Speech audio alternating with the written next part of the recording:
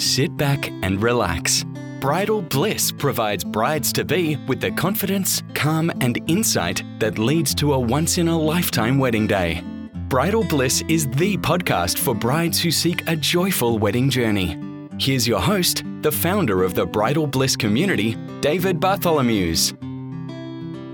So today we're joined by arguably one of Australia's best DJs, Shaun Scott. He is the highest rated DJ within the Griffin Alliance networks. So he has to have fairly public scrutiny of his performance, with everyone rating his performance after every performance.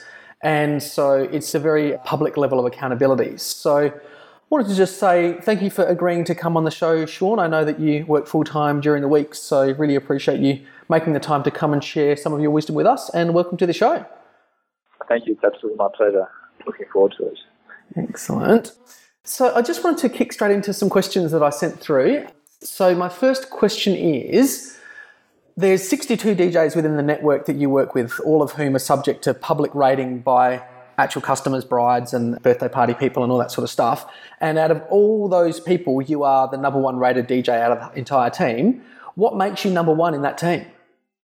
I actually had to think quite long and hard about this, because it's quite confronting, I guess, to think of yourself being in that position. But it kind of took me back to a recent wedding where I was at, and I was chatting to the bride, and it was actually the second wedding I had done for her family. And I worked out it was the fifth wedding in a row of wedding after wedding after wedding of referrals. And I kind of started thinking, well, why is that the case? And I think what makes my services sought after would be the fact of the experience that brides and grooms get as a result of having me as a DJ. And I think brides are willing to recommend and refer onwards. And I think that not only just because of the experiences they have. I think wedding DJing is less about a performance and more about an experience. I think the level of services allows people to have enjoyable experiences at their wedding. And so what is the difference in experience that a bride would have with you that might be different to what other brides experience elsewhere, that really makes brides, refer you on and have those situations where you're just getting referred around family and friendship groups? I would have to say it's the experience not just on the day but prior to it. So I've been thinking a lot about what differentiates me, and perhaps it's not so much the performance. I think DJing at a wedding is less about a performance, but rather about creating an environment where the bride and groom feel like they're getting what they want and helping them establish what they want. And then also on the night, for them just to be able to feel 100% relaxed and 100% happy with the service they're getting. And a lot of that happens behind the scenes, but a lot of that is this reassurance with them in person that they're just really happy with both the music being played, the interactions with guests, the right level of control that they have, and ultimately you're just having a good time. And I think that only comes from personal interactions as opposed to a DJ that might just stand there and sit in the corner and play music. So I think that would be the biggest factor there. Yeah. And obviously the people listening in today can already tell that you're pretty into what you do. Probably a lot of them don't realise that you've got a very bright career in your day job. You'll probably be a High Court judge or the CEO of some massive company in a few years' time. But you still take the time every weekend to go and serve the community by helping a couple, really show their family and friends a great time and create a memorable experience. Why, after all these years of, doing this on the weekends and, now being in a position to not do this anymore, why do you keep doing it? Why are you so into it? And I think that's a great point, is the fact that I only probably realised a couple of months ago that I don't need to do this anymore. And I thought about that quite in depth. And the main reason is, and this might sound a little cheesy though, but seeing the reactions of people as they have arguably their most important day, or what they'd like to see to be the most important day of their life, come to fruition, actually see them really enjoy it and getting exactly what they want, and it coming, months of preparation, years of preparation, coming forward into this one occasion where they could not be more happy with how the day's run. That's probably what does it for me. It's just you get to play a part in someone else's most important day, and seeing that happen is really satisfying and quite rewarding. And I think that comes back to the type of service that I like to provide. It's not just playing music, helping with running sheets, helping with other suppliers that I recommend, helping feel comfortable with certain questions they might not feel, comfortable asking other people. That kind of thing leading up, and seeing months of preparation come to, the forefront at one occasion on one night. That's probably why I still do it, and I get a lot of personal satisfaction from that. Thank you for sharing that. And yeah, I really don't feel like that sounds cheesy at all. I actually really very much relate to that. So thank you for sharing those sentiments. So I wanted to now ask, what makes you different from other DJs? I know that you touched on the way that you interact with people before the wedding. I think that's something you already mentioned, but could you go into a little bit more depth about that or anything else that makes you a bit different? Yeah, for sure. I think with wedding DJing, I definitely lost my ego a long time ago. And what I mean by that is it's not about providing a performance on a night for me. I think there's other DJs that will probably do that better. Not that I don't take pride in what I do, but what I really mean by that, and I think I'll focus to what I actually do on the night. I spend very little time behind my decks on the night, and I spend a lot of it out talking to guests and to the bride and groom and bridal party themselves. And so what I find is I'm able to connect a social level with guests and talk to them about what they want, like what they're expecting for the night, the music they want, and just generally how they're feeling, and then able to take that back to the bride and groom before the dance floor starts, and then provide a really inclusive and involved dance floor that allows people to feel like they're part of the actual celebration itself. And so I think that's probably what differentiates me. I'm not about providing this set playlist that I love and I know works 100% of the time. I really want to get to the core of what the guests at the wedding want, and then be able to provide exactly what they want on the night. And it's quite dynamic and it changes from week to week. But I feel that's what's really what differentiates me from other DJs in that regard. Cool. Now, this is a question I've been looking forward to asking because I know that this is a question that is going to have a really interesting answer, and you're the sort of person who has actively sought out to be excellent in this. So I really wanted to find out who trained you. Who do you remember of the people that trained you? Who really are the people that influenced you to, elevate yourself to the status that you are now as a wedding DJ? Yeah, for sure. I definitely didn't originally start out in the wedding field, and so it's kind of been a bit of a journey to get where I am at. I originally started training at the Duke of York Hotel with someone named Mitch Burnley, and I spent much time under his tutelage, just mainly watching him play, but also, and probably more importantly, watching and managing some venue dynamics. And so I spent probably 3 or 4 months at the Duke every Saturday night from about 9 p.m. to about 3, 4 a.m., just watching him DJ, being able to jump on occasionally myself, but also just watching how the venue operated and changed as the night went on. And I quickly established that probably wasn't for me. And so from that point forward, I started to shift across to functions, and that was probably 4 or 5 years ago at that stage. And really, I was originally trained with someone named Claire Casucci, and then from that moment, I probably took it upon myself to go out with as many different DJs as I could. And I found that really helped me establish myself as a function DJ. So I went out probably with 8 to 10 different DJs over the span of about a year, even when I was still DJing myself.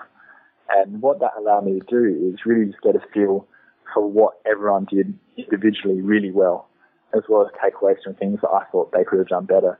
And I didn't really try and emulate any of them, emulate one person, but rather take what they all did well and then put that into who I know as a DJ. And I think one other point for those that might be considering training or to learning or becoming a DJ is that ultimately I didn't try and just be the best things of every person. I thought about how that could fit within my own personality and with my own individual identity, because I still think you need to be who you are as a DJ. But that's kind of my process. And even to this day, I get really excited when I get to attend a wedding that I'm not DJing at.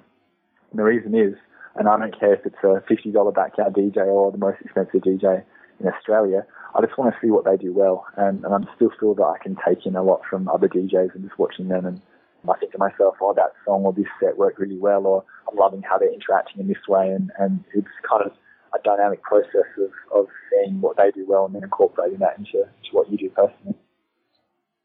Brilliant. And that leads me to another question that I've been really looking forward to asking you, because I know that there are so many people on this list. Who have you trained and where are they now? I guess the interesting point in this regard is I've only actually really trained one person from start to finish, and that's Pat Trainer. And even in that situation, Pat was already really well established in the hospitality industry and a great DJ and a great person and had a ton of experience. But I guess my tendency and my hesitation in this area is I've been very hesitant to take someone directly under my wing because I know that's such a large commitment. But I have had 20 to 30 DJs over the last couple of years come out with me and come out for a couple of nights at a time and just to see what I do. And in that regard, it's been interesting to seeing how they take things up and what their uptake is, but also reflecting myself on how I train and why I do certain things, which has helped me kind of respect my process a little bit and be a little bit more aware of what I'm doing and being my best behaviour. Ever diplomatic. I love it. I love it.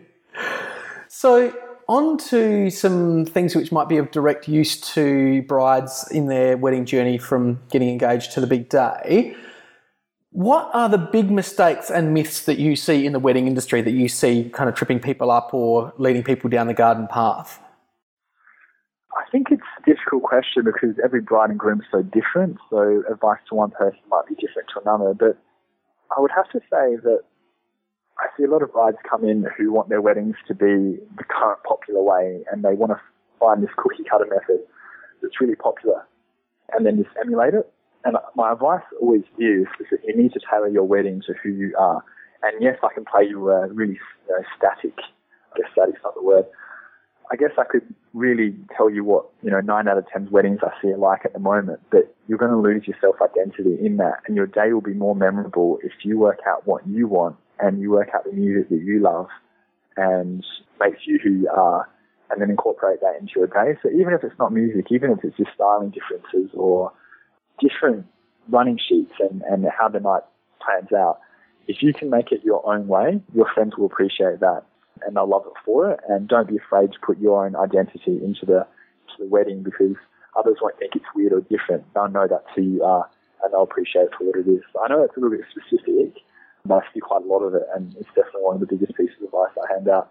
I often say bride and grooms will often apologetically ask me, can we do it this way? And I say, there's no need to be apologetic. This is your wedding. You can do it whatever way you want. And I find that as a wedding supplier, it's more interesting for me, and I'm more willing to step outside the usual model of weddings to try and facilitate your own vision or dream of what you want. And it makes it a lot more fun process.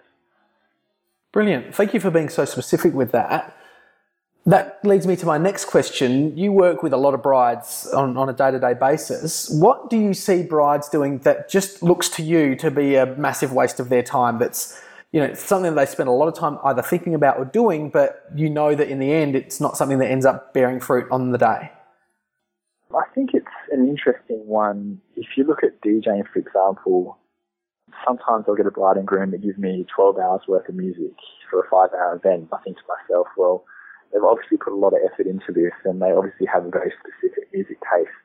And I'll often get the instruction that they only want to play this music list and it's, their favourite music and it means a lot to them. And I completely understand that, and that's a critical part of what the wedding is. And I don't want to sound contradictory to my previous question in terms of my previous answer in terms of making your wedding specific to who you are. But I think the biggest waste of time is micromanaging suppliers to the absolute T. I think when you're paying for good quality suppliers who have really had a lot of experience in their respective areas, you're paying for a level of service experience that only they can give, and allowing them to have the flexibility to take your vision to the wedding, but also make sure that it's going to work and make sure that it's going to be the best it can be. I feel that a supplier's input into the night is really valuable. And I think if you micromanage your suppliers too much, you lose a bit of their experience and you lose a bit of their quality that you're really paying for by going with purely what you want. And it's a two-edged sword because you know your guests better than everyone else. So yes, you should have significant input into, say, the music. But I often recommend for a bride and groom to say, give 10 to 20 of their favourite artists and their favourite genres to me, and that way I can get a feel for exactly what they want.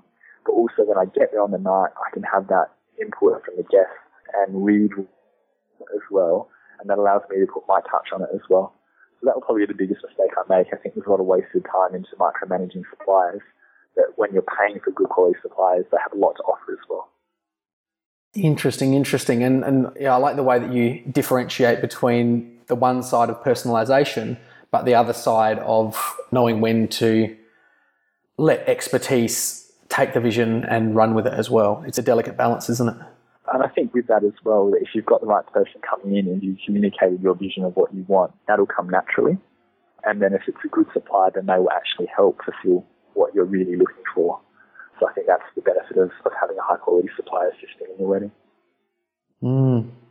So you see a lot of brides and communicate with a lot of brides in the lead up to their wedding day, and then you get to see whether or not they end up having a really good day. And so a question that I really like to ask experienced suppliers like yourself is, in the lead up to the wedding, what's the attribute that you notice most that is in common between brides who end up having a great wedding day? What is that kind of united kind of common value that you see between brides that end up having a really good time? What's the sort of things that you see them displaying early on in the process which make you go, oh wow, this bride is going to probably have a really good wedding no matter what I do? Once again, it's a very interesting question because you get such a variety of different brides, and I thought long and hard about this, and I really couldn't identify one attribute. And obviously, the more relaxed the bride is prior to the wedding, I feel like the wedding day itself goes better. But I think it stems back to what the bride's expectations are and what the reality of the actual wedding day is going to be. So I feel that brides that have grounded expectations of what's going to happen, but then when it actually comes around to the actual wedding day itself, they know that they've done all this planning, all this effort, and if something not exactly how it is, they don't freak out about it, and they just go with the flow. And I guess it gets come back to another point where is that often your perception and what the guest perceptions are very different. And so it's less worrying about having this perfect day in your eyes, but looking around it and thinking, well, these are the people that I love, these are my closest friends, and we're going to have the best day of my life together with the people I care about the most.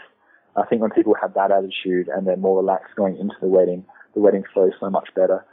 Yes, you need songs played in certain orders, and yes, you need the centerpieces to look perfect, and there's all these requirements that we might think is important, but the ultimate thing that you remember the most is the memories that you have with your guests. I think when brides have that at the forefront of their minds, the smaller details, while important, they're not at the forefront of kind of your concerns, and that's when the day goes. But I know that, once again, is probably not the clearest answer, but yeah, it's a difficult question. Mm. I've tried to make these questions difficult so that they're not obvious and not things that brides would have heard before. So thank you for taking the time to give such a, clear and concise answer to what is quite a difficult or complex question. Here's a question that might be a bit simpler, but one I've certainly been keen for you to share some experience with brides with, because you're a little bit famous for it, that when other suppliers or venues stuff things up, you tend to be able to make the best of a bad situation when it's beyond your control. So I was wondering, I know that there's a few situations that you've been in where you've really basically saved someone's wedding day. I wanted to share your thoughts on what is the disaster that you closely averted that a bride, really appreciated you averting. Yeah, I think when facing issues at weddings, it's really about how you communicate them, and then also help the bride feel comfortable, or the groom comfortable with the situation that was happening around them. I remember one time I was at Golding Winery, and it was a lightning strike, and the whole of the town had lost power. And so we were sitting up at Golding Winery. The only light we had was candlelight, and no power whatsoever. Luckily, the food had been served, and there was no issues, but there was this lull in between dinner and what was meant to be the dance floor. And so I think ability to be creative in these kind of situations is very important. And we came up with a very creative solution to try and have some music going during the night. So we ended up backing a Pajero four-wheel drive into the wedding venue. And I sat in the back seat, connected up to the Pajero with my DJ equipment into the car itself, playing out of the car audio. We had one of the most fun dance floors I've ever had, sitting in the back of the Pajero while people danced around the cars as there was a power outage. And the bride and groom, could have looked back and thought that, my wedding was ruined because my sound system wasn't working. We had to back a car into the venue. But how you communicate it and then the outcome you get is so important. And all they could think about was this amazing experience they had as the guests that danced around the Pajero. And luckily, as the silver lining to that story, the power came on about half an hour later, and we were able to go on and have a fantastic dance floor. But I think that flexibility to think outside just the norm and the regular kind of situations and think, there's no power, the night's over, and being creative in solution making is very important to overcome any issues or problems on the night. That's an awesome story. Thank you for sharing it. And my final question before we go, because we're just running out of time now, is what advice would you give now if you could go back to yourself 10 years ago and have a conversation with yourself? What would be the advice that you might give yourself? Just, it doesn't have to necessarily even be about weddings, just about life in general. Yeah, and I think I'll take it towards weddings because I think it applies to general life in general. I used to stress so much before weddings. I remember I would sit there and play lists for 5 or 6 hours before weddings, and I would be covered in sweat when I rocked up, and I kind of thought of how important and the gravity of the day and how significant my role was. But the more I relaxed and the less I worried about myself and was able to focus on my surroundings and helping others have a good time, I naturally did my job better and better. I think when you stress about the little things, you lose focus on the big picture, and that is, the enjoyment and the result you're trying to create. And so I'll probably say the advice that I would give to myself is stress less, worry more about the big things. Notice that what songs you play in what order, or what you do in life in your short-term decision-making, while important, you've got to keep focused on what the end goal is. And I'm a lot happier going to weddings these days and a lot less stressed, albeit the preparation is still very important. But stress less, things will work out. And even if something does go wrong at your wedding or in life, it'll still work out. And the wedding will be amazing, life will be amazing, and you'll get where you need to get. What great general advice and yet specific wedding advice. That's brilliant. Thank you. So were there any other things that you wanted to add for brides or anyone else listening in to think about or to share with them from your experience? I'll just say that when booking suppliers, feel comfortable with them and make sure you communicate really well with them, and your wedding day is going to go so much smoother. A lot of the effort happens before you get there, and so the smoother you make it, the greater you communicate. If you have any questions to ask, I think as a supplier, and I know from photographers or celebrants to a DJ, we're all so willing to help and have been to a few weddings. And so if you have any questions or concerns, don't hesitate to call or send an email, and you'll just find that you relax a lot more. Your suppliers will relax a lot more because they know what's going on as well, and they know where you're coming from, and the whole day will just go so much smoother as well. Thank you very much. That's all great information. I've learned some stuff as well just talking to you today, so thank you for that, and I hope it's useful for the people listening in as well. So thank you very much for coming on the show. Very much appreciate you sharing your time. I know how busy you are, and it's been really interesting to just hear your unique slant on the way that our industry goes and the way that brides and other people can make the most of it. So thank you very much for sharing your time. My pleasure. Thank you very much, Dave.